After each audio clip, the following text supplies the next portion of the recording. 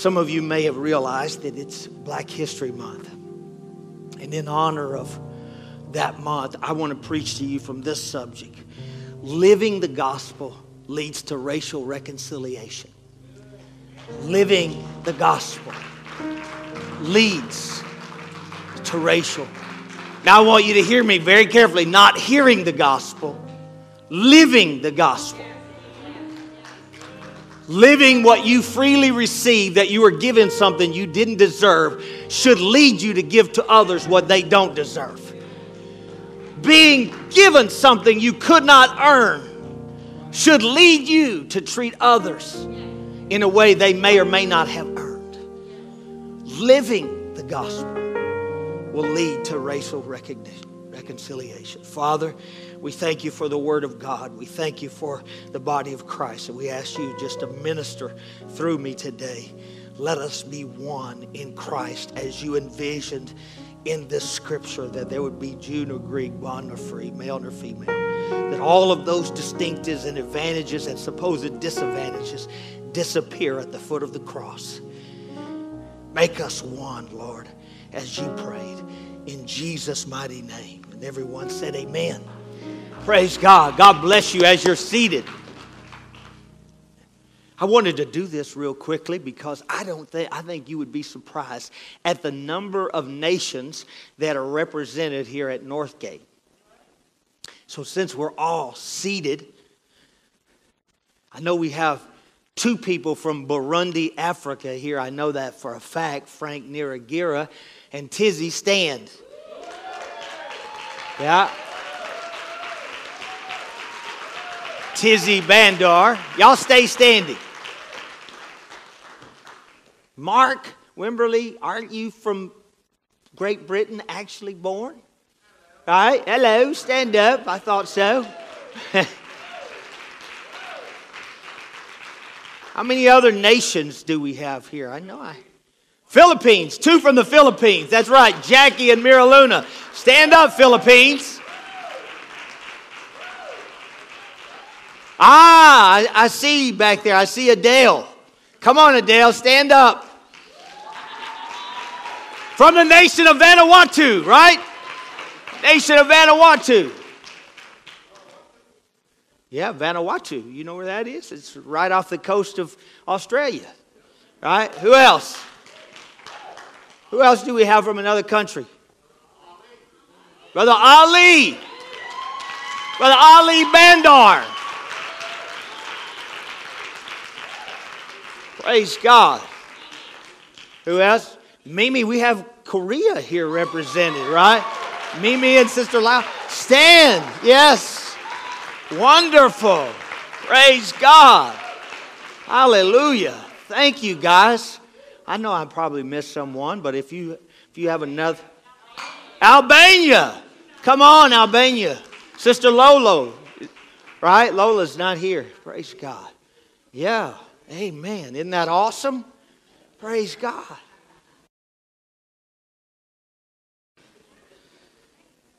Mexico? Come on, Mexico. Come on, Mexico.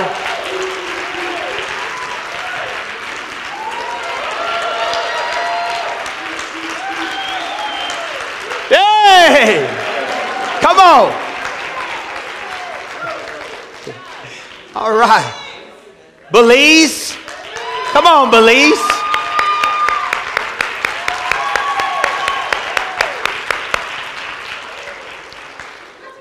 Awesome. I'm glad you see y'all know places I didn't. Wonderful. But I love this verse of scripture because it tells us that at their time there were issues. There were issues between Jew and Greek or Jew and Gentile. There were issues between free and bond. There were issues between male and female. And what I love about the gospel, if we really live it out, it abolishes those distinctions at the foot of the cross. Amen.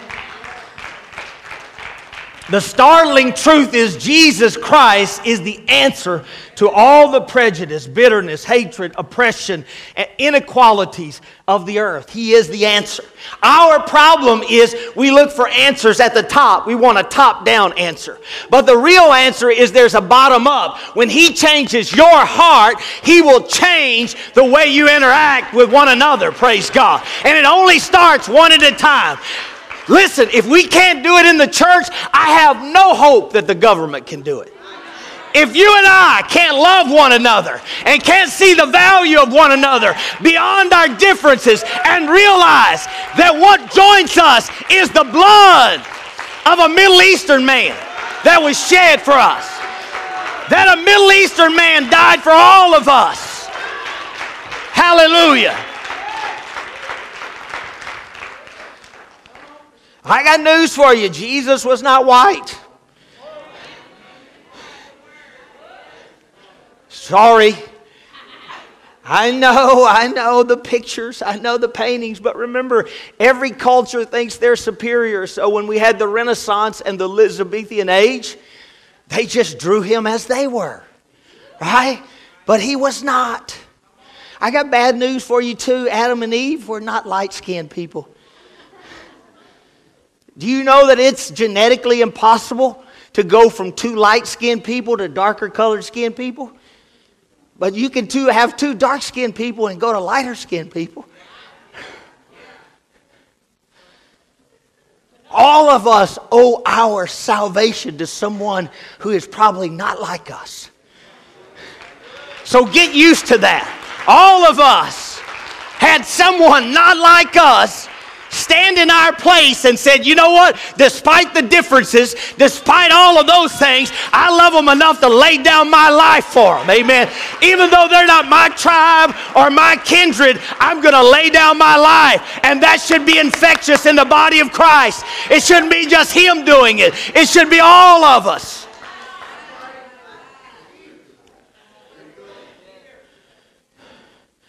Note that phenomenal statement. You are all one in Christ Jesus. Every believer stands on equal footing before Jesus Christ. And that's the footing of faith. All of us come to the cross as sinners. That's it. I can't come with anything else. There are no advantages of my upbringing or my family background. I have to come humble myself as a sinner. That's what we have in common, that all of us were sinners. And when we come to that cross, all of us come as sinners. There are no advantages, there are no disadvantages. That's why Jesus says that the tax collectors and the prostitutes enter the kingdom before you, His own people. Why? Because they understood there's no advantages and there are no disadvantages at the cross. All of us come on equal footing. No person is accepted for any other reason other than faith. And if you can have faith, you're my brother or you're my sister. Amen. If you can have faith in Him and put your faith in Him, listen, all of us, it took the same blood to save us and change us. All persons who come to Jesus Christ now come because they come short of His righteousness. Say, all of us come short of it. All of us. There is none righteous, no, not one.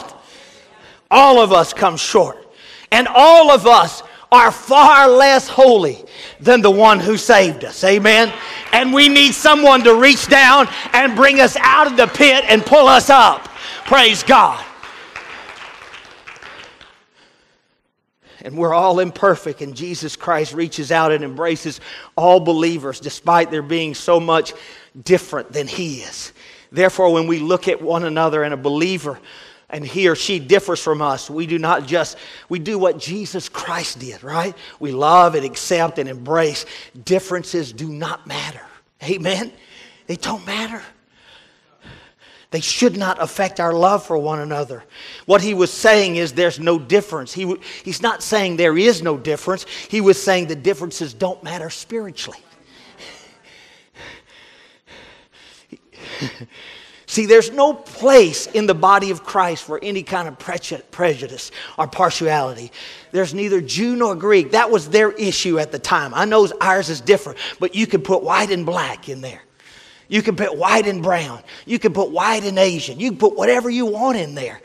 But with Christ, none of those things that seem to be an advantage or privilege are a privilege to Him. He is no respecter of persons. When He can find somebody humble enough to say, I need you, Lord, and I need change, He said He doesn't look at skin. He didn't look at background. He says, there's somebody who needs my salvation. I'm going to give it to him. He doesn't look over anyone. He's just waiting on someone to say, I need you, Lord. I need you. There's no biblical justification for any kind of partiality. Romans 2:11 says there's no respect of persons with God. If we set ourselves up in partiality to ethnicity or race, we set ourselves above God. Because God, there's no respecter of persons. He doesn't care where we came from or our background. He just wants to know, are you humble enough to admit you need me? If you're humble enough to do that, you can be a part of my family. Praise God. We realize that the law created differences and distinctions not only between individuals and nations, but between various kinds of foods and animals. Jesus Christ came not to divide, but to unite us in one new man. Hallelujah. A new creation in Christ Jesus. The law, this does not mean that our race or our political status or sex is changed at conversion. But it does mean that these things are of no value or a handicap when it comes to our spiritual relationship with Jesus Christ. They are no benefit and they are no handicap. I've tried to get this through people's mind for years, but some of us have this idea that there's a stair step at the foot of the cross, you know? Down here is me, backslider, drug addict, right? Then you come one step up, and this is the person who, lived for God, kind of in and out, but never really got out, And then up here you got the person who maybe lied a little bit, and stayed out past curfew, but were pretty good. And then up here you got, the sanctified saints who wouldn't admit to doing anything wrong even though they did.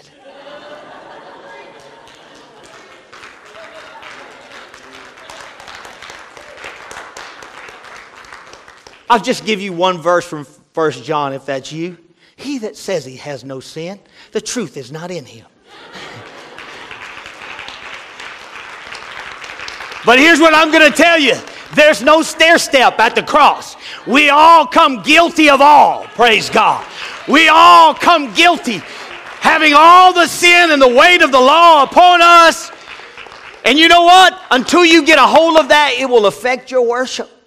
Because if you think you're on one of these upper tiers and someone else like myself is on the lower tier, you think it took less blood and less stripes. Come on now. And it'll affect your worship. But when you realize he that stumbles in one point is guilty of all, that'll transform the way you worship God. I had no hope, but you reached down to me. You died for me. You included me. Everybody else excluded me, God. But you loved me in spite of who I was. And you pulled me out. That'll transform your worship. My God, I stand here today because of what he did for me. Because of he loved me. And he kept loving me and kept picking me up.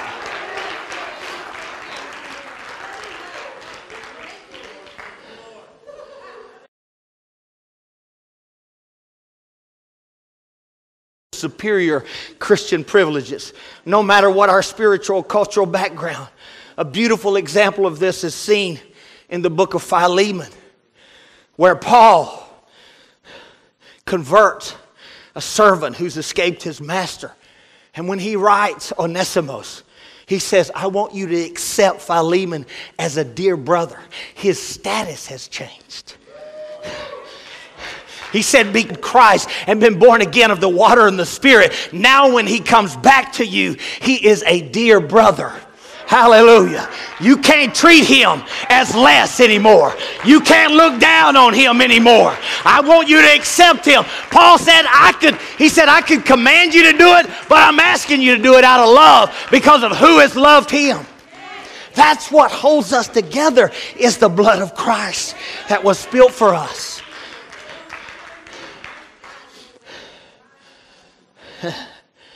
In the book of Romans chapter 5, verses 9 and 10, he says, much more then, having been justified by his blood, we shall be saved from the wrath of God through him.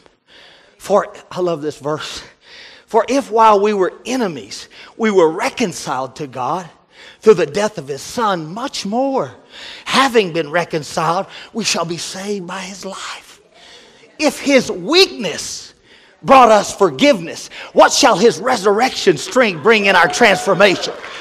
If his death, when he was at his least, he could still save us and forgive us. Now that he's been born, oh, hallelujah, and lifted from the grave, what shall his power in us do to transform our heart and our thinking and our prejudice and our blind spots? It can do it.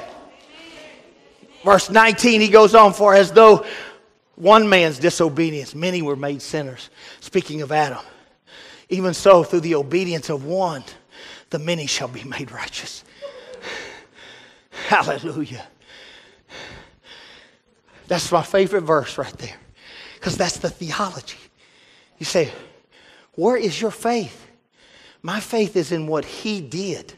My faith is not in my ability to perform. My faith is not in my obedience, praise God. My faith is in his perfect obedience. Through one man's obedience. Whose? Jesus' obedience. We were all made righteous, praise God. Those who believe by faith. So that means, yes, I fall. But my faith is not in my walk and my performance. My faith is in he who died and lived righteously to save me, praise God. See, I've never understood people who don't have assurance, because when God got this over to me, he said, I took your punishment at the cross. As long as you walk by faith, I know it'll be imperfect. I know it'll be inconsistent. I know you'll fall down. But if you get up and keep walking by faith, you're going to be okay. Because why? My perfection makes up for your imperfection. My perfect consistency. That's all right. You can turn the lights out on me. It's all right. Officially get excited. Because the assurance is in my faith in him. And some people have never put their full weight on him. They really never have, and they don't have any assurance. And they think it's kind of this back and forth thing, you know. Well, today I was good, going to heaven. Well, this moment I did something wrong, going to hell. Going to heaven, going to hell. Hell, hell, hell, heaven, heaven, heaven. My God. That's my life. I don't know how yours is, you know what I mean? Sometimes there are more steps to hell than heaven. I'm trying to be honest. All right? I lived like that for a long time in my walk with God. I did. I lived like that. And then God showed me. He said, Brent, he said, it's corrupted your worship. I said, yeah, how so? He said, man, when you've been praying and you fought off temptation, he said, you're an awesome worshiper. He said, but when you failed and you haven't prayed like you should and you haven't been studying like you think you should, he said, you're a terrible worshiper. He said, you know what that tells me? He said, your worship is about you. It's not about me. He said, I ain't falling off the throne. He said, I ain't sinned. I hadn't failed to keep my promises for you. I still love you. I still care about you. I hadn't quit on you. What are you so down in the mouth about? He said, that's idolatry. Your worship is about you. You need to understand something. You're worshiping a God who's done something for you that you will never achieve, praise God. And that ought to be the source of your worship.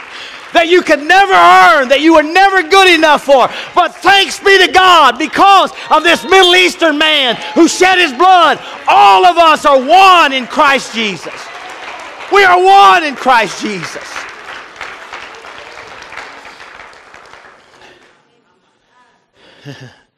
See, as Adam's sin brought condemnation and death to all in Adam, so Jesus' act of righteousness brought justification and life to those who believe. A.H. Strong said this, as there is one source of spiritual life in Christ, so as there is one source of a corrupt life in Adam.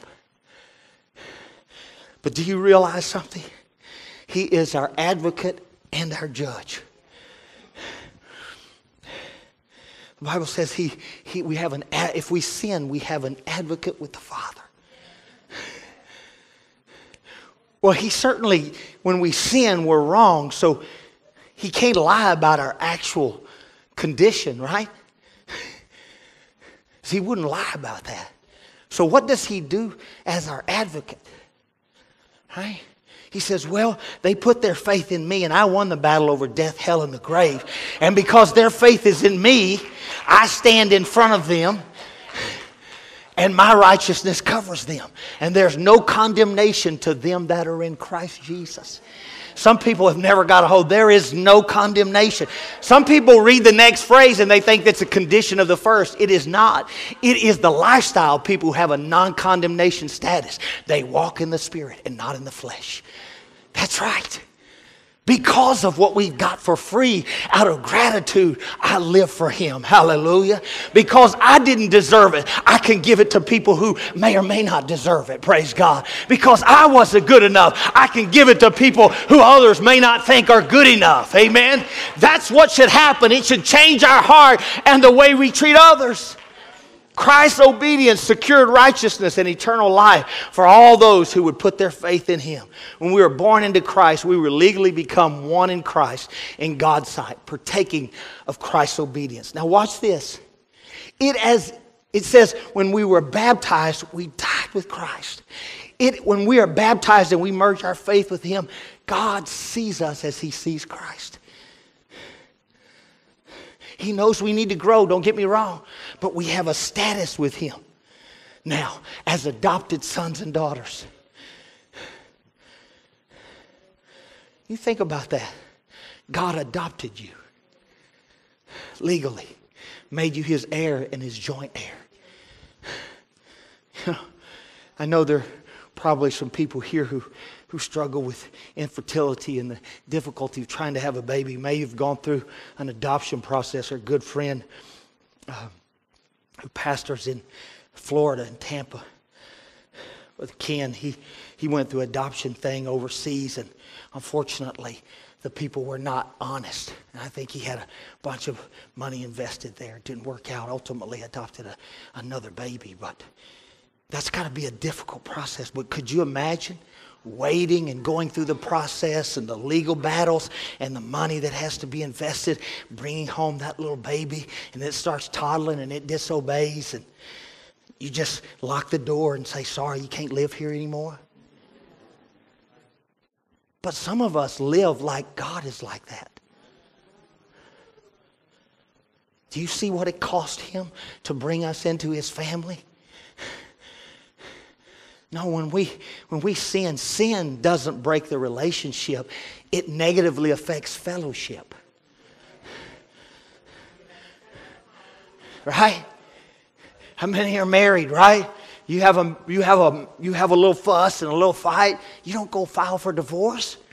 Now you may not have much fellowship for a while, but you still have a relationship. Amen? Are you with me? And so if you, being evil, know how to forgive your spouse and make right, then He that was magnanimous enough to die for us knows how to bring us back into right relationship with Him. What you feel when you sin is distance from God, not a divorce from God. Amen? What you sense is that we are far off from Him. See, all our responsibilities rest upon Him, and all His merit is accrued to us. Just as Adam's sin is charged to us without us having actually committed it in the flesh, so Christ's righteousness is as much ours had we performed it ourselves. It is as though we were the ones who died on the cross. God sees the believer in Christ's merit, Christ's power, not one's own merit and ability. 2 Corinthians 5:21 says, for He made Him, Jesus, to be sin for us, who knew no sin, that we might be made the righteousness of God in Him.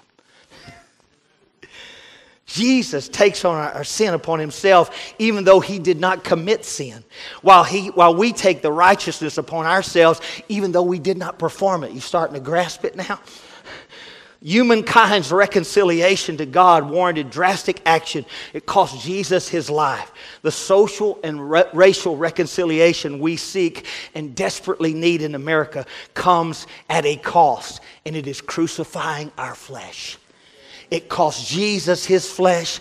And if we are going to build a multicultural church, which I believe we are already building, it's going to come at the cost of our flesh, at the cost of our preference, at the cost of the way I think it should be done, at the cost of how I think or how I would like it to be.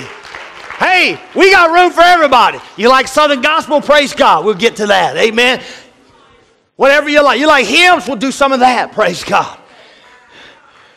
But what's more important than those things, our preference, is that we are united together in a body, worshiping together. That is a witness to the world. The world that can't pull it together. The government that can't make enough laws to make it happen. We have to be the witness that it can happen. That what we have in common is greater than what would separate us.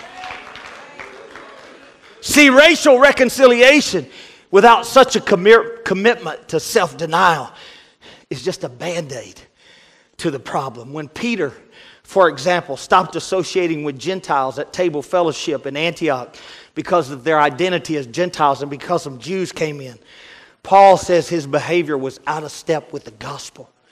Now this is powerful hermeneutic that you understand. Paul says your behavior's out of step with the gospel. Watch this. It's in Galatians 2:11. He said, when Cephas or Peter came to Antioch, I opposed him to his face. Let me say something. Don't make any jokes around here. Don't do that. Because I will be Paul to your Peter.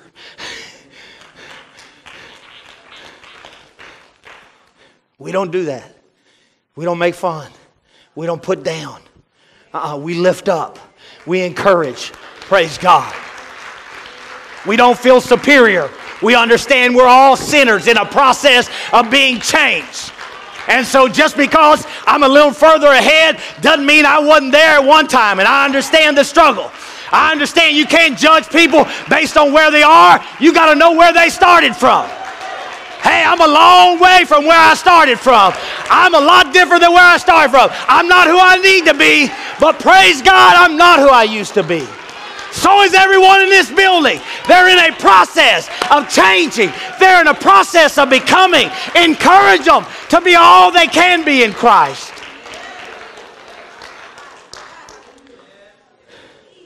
He says in verse 12, for before certain men came from James, he used to eat with Gentiles. But when the Jews arrived, he began to draw back and separate himself from Gentiles because he was afraid of those who belonged to the circumcision group. The other Jews joined him in his hypocrisy. Boy, Paul is deadly, isn't he? You think I'm hard? Paul is deadly. I mean, this is a guy that preached the day of Pentecost message, right? This is the leader of the church at Jerusalem. Paul says, "That make no difference to me, bro. If you're wrong, you're wrong." I love that. You're wrong. He said, I'm afraid to embarrass you. Oh, we should take you off in another room. He said, no, you're doing this in public. I'm going to do it in public. He said, you separate yourself in public? All right then.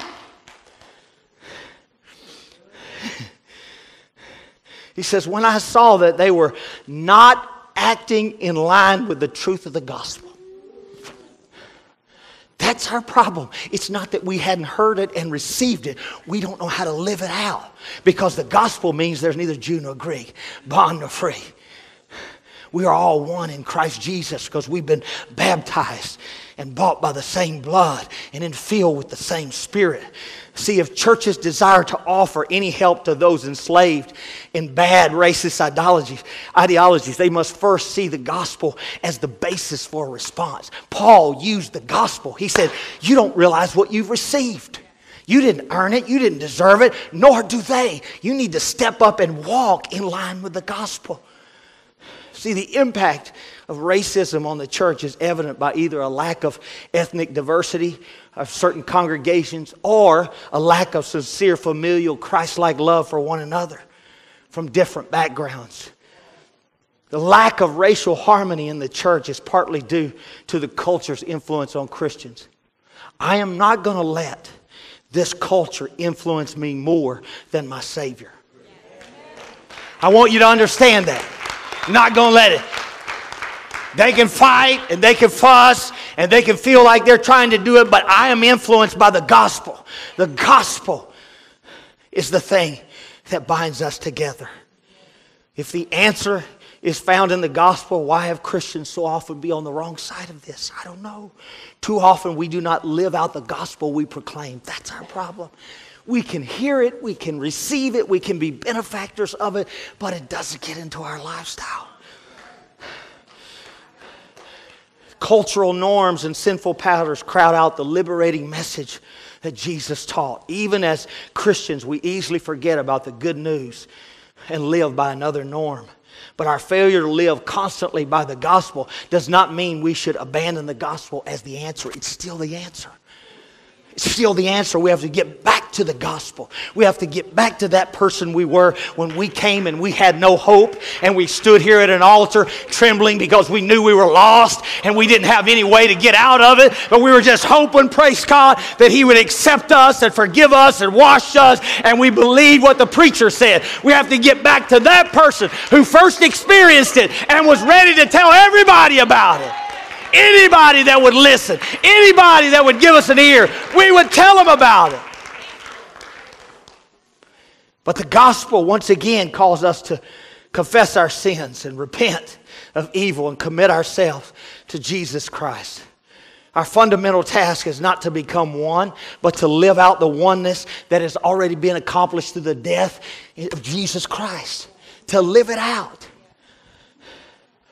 We are brothers and sisters because we belong to Jesus Christ. May we live out that glorious gospel. May the world know that we are Christians by our love toward one another. See, in the gospel there is no superiority. In the gospel there is no color. We were equal in creation and equal in redemption. Let's not forget that the early church was multi-ethnic with Jews and Gentiles. Just take a look at the list of those nations present in Acts 2 who God poured the Spirit out the second time and 3,000 of them received the Holy Ghost. Watch this in verse 9 of Acts 2. Parthians, Medes, Elamites, residents of Mesopotamia, Judea, Cappadocia, Pontus, Asia, Phrygia, Pamphylia, Egypt, and parts of Libya near Cyrene, visitors from Rome, Cretans and Arabs. We hear them declaring the wonders of God in our own language. That was God's purpose. He brought them all there, all these differing nations, so that He could pour out His Spirit and He can reverse the curse of Babel. Remember what happened at Babel? Those nations got together in the plain of Shinar and they said, we're going to make a name for ourselves and we're going to build a temple that reaches to God and we're going to get God to come down on our terms. And God said, no, it doesn't work that way. And He confused their language. That's why these nations are represented there, because those are the nations that were dispersed and confused. But now He brings them back and pours out the Spirit. And now they are brothers and sisters because they all speak with an unknown tongue. Hallelujah. They all speak. Praise God. Some in the known, some in the unknown. Remember that Africans such as Simon and Lucius of Cyrene and Simon of Cyrene carried Jesus' cross.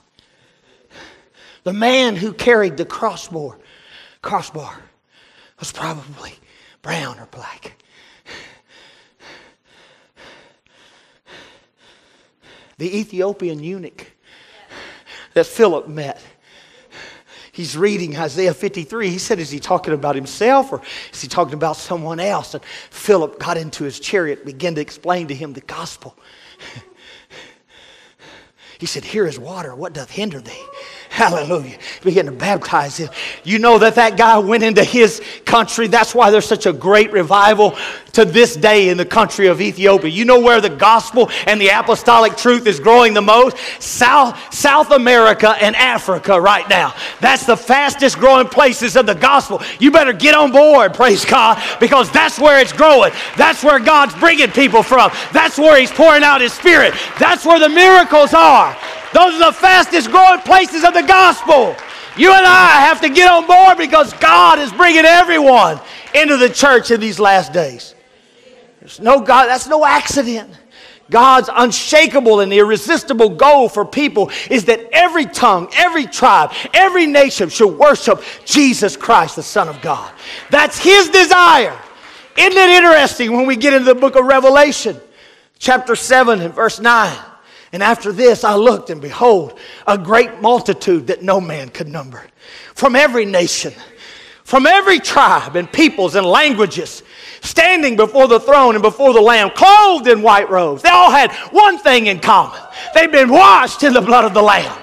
Their identity, praise God, was superseded by the white robe that they wore in the presence. And they all had palm branches in their hands, waving them to the King of Kings and the Lord of Lords. Prejudice and racism is more than a social problem. It's a sin. It's a moral problem. Racism is sin because it presents Christians who harbor it in their attitudes and actions. It prevents them from obeying Jesus' command to love your neighbor. Love your neighbor. What if my neighbor's Muslim? Well, there's no exception for that.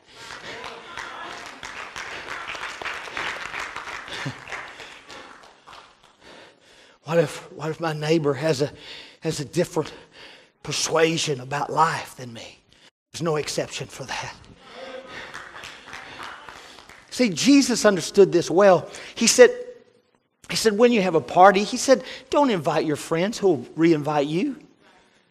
Right? He said, invite those that will never invite you. Invite the homeless. Invite the people on the street. Invite the people that can't afford to throw a party. He said, if you don't do this, he said, what more do you do than the unsaved?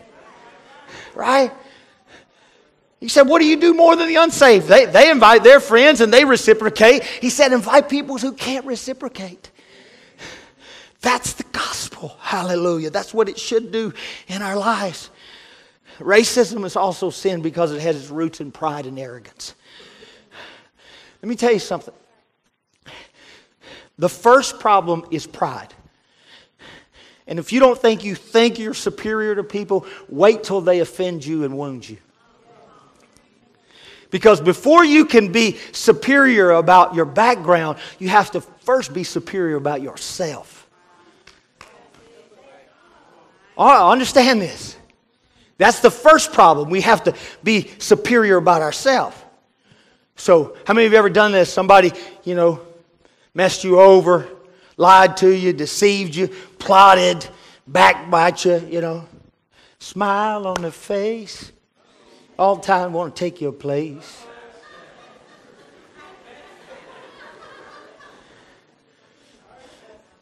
Right? You know what I'm talking about. I wish I could sing it like Derek, but hey, he ain't got an Isley Brother voice anyway. You don't know who that is. Can't help him. He's from Louisiana. You can't hold that against him. Yeah, and I hear people say this, I would never do that to them. That's superiority. I would never do that to someone else. And that's what keeps you harboring your unforgiveness, is because you feel superior. I got bad news for you. You did it to someone far more innocent than them. You did it to Jesus. That was your sin. That was your hatred.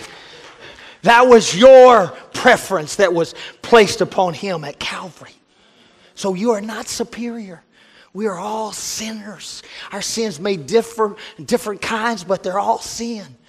And we need forgiveness by the same God. Hallelujah.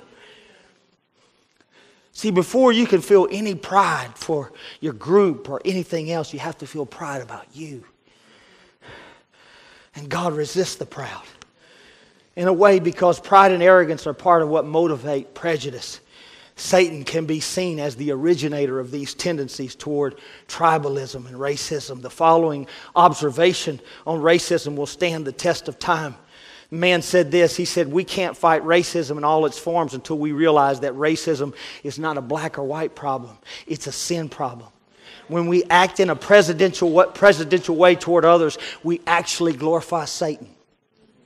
Because that's what he wants to do. He comes to kill, steal, and destroy, and divide and conquer the body of Christ. Let me hurry. The world can only be convinced that the church is a better alternative when the church constantly revisits and evaluates itself on the basis of John 13:34 through 35. We have to constantly evaluate ourselves. It is not about the quality of the service. People go, ooh, that was a great service. That's not how you evaluate if the church is doing well. Jesus said this, a new command I give you. He had already said, love one another as you love yourself. He goes a step further. Love one another as I have loved you. So you must love one another. By this, everyone will know that you are my disciples if you love one another. The truth of a great church is not just the moving of the Spirit, but how we behave toward one another when the service is over. Who we greet. Who we migrate to. Amen.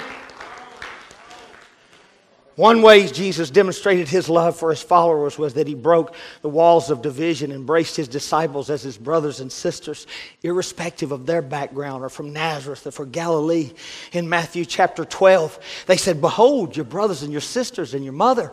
And he said, who is my brother and my sister? Now watch Jesus say this. He said, they that do the will of my Father are my brothers and my sisters. He said, not just those who are kin to me by blood, but even his disciples took precedence over his blood kin. I wish we could live that out. I wish we could live that out. It is my conviction that when the gospel becomes truly central to the church's members' lives, ethnic, tribal, and racial tensions in the church will no longer have the upper hand.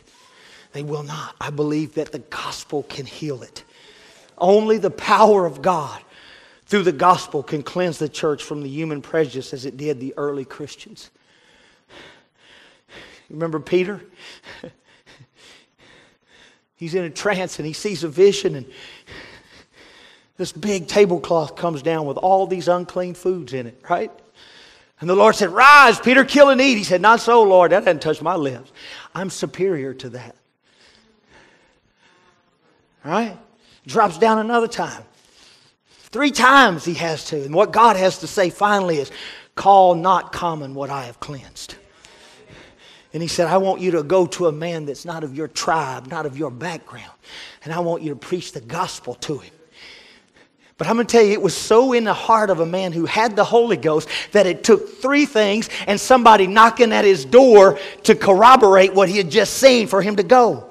Understand that the early church in Jerusalem, it took them 12 years finally for persecution to happen so they would spread out and get the gospel out. Because it was comfortable there and everybody liked what they liked and all the preferences were right and all the background was right. But God finally had to say, you know what, if you won't go, then I'll bring persecution in your life so that I'll spread you out to all the nations of the earth so you'll finally get the message out.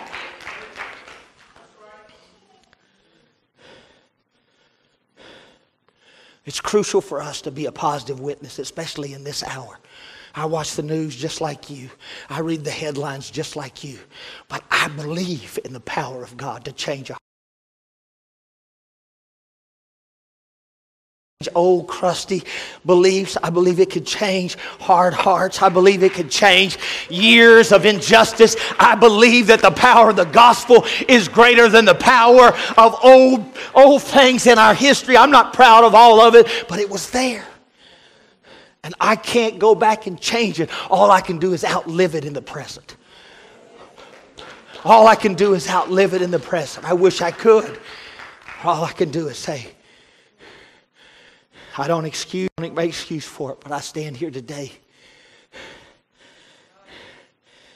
some of you may not know this story. I only shared it with a small group one time. And I don't recommend this, okay? But I've been fighting racism my whole life. You may not believe that. Not toward me, but toward my friends. I grew up in East Cleburne. There was only 2 white families in that whole neighborhood and 2 Hispanic families in that whole neighborhood. And I saw my friends experience racism and things of that nature. And I'll never forget, I was a senior in high school, and a friend of mine, I'll tell you his name in private, but I won't do it over online, came to me. And this happened multiple times. That in that time, you're talking about the 80s, okay, I know things have changed a lot, but that's a long time ago. And he said, it was a lot of my friends who had to date their white girlfriends in secret. Only because of the color of their skin, not because they were bad people. So he came to me and he said, me and my girlfriend are celebrating our 1-year anniversary. We've been, hiding that from the parents who don't approve. He said, would you go and pick her up for me? And so we can celebrate our 1-year anniversary. I said, sure. Go in there and meet the parents. They take my truck and go on their little anniversary thing. They get pulled over in Joshua for speeding. And it's not their car.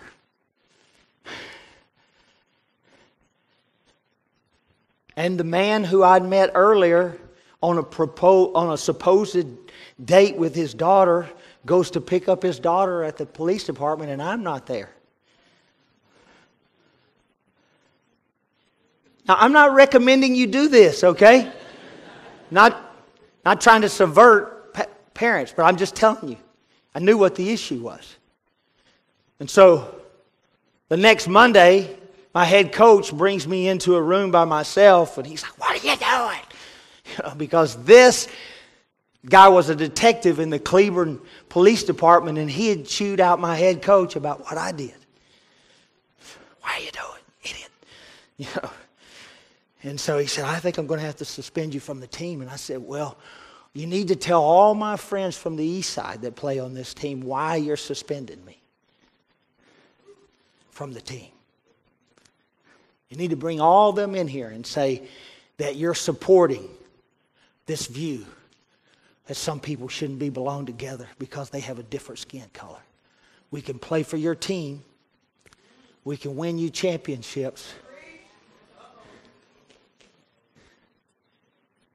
But they can't date your daughter.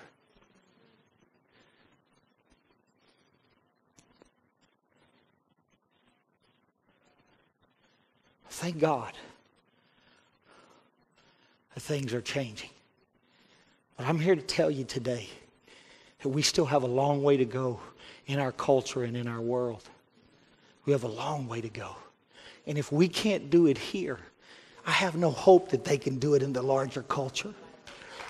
If the power of God is not great enough to make us embrace one another and love one another and look beyond our differences, I don't know how our world is going to do it. And I don't know how some of us are going to go to heaven with that group of people from every tribe and tongue and kindred when we feel uncomfortable. I don't know how you're going to be in that choir when everybody else that's there is probably praising God in a different language next to you. But I just want you to know that as long as I'm the pastor, we're going to love one another. We're going to put our preferences aside. And we're going to have church. And we're going to worship. We're going to pray for one another. And God is going to give us revival from every kindred, nation, and tongue.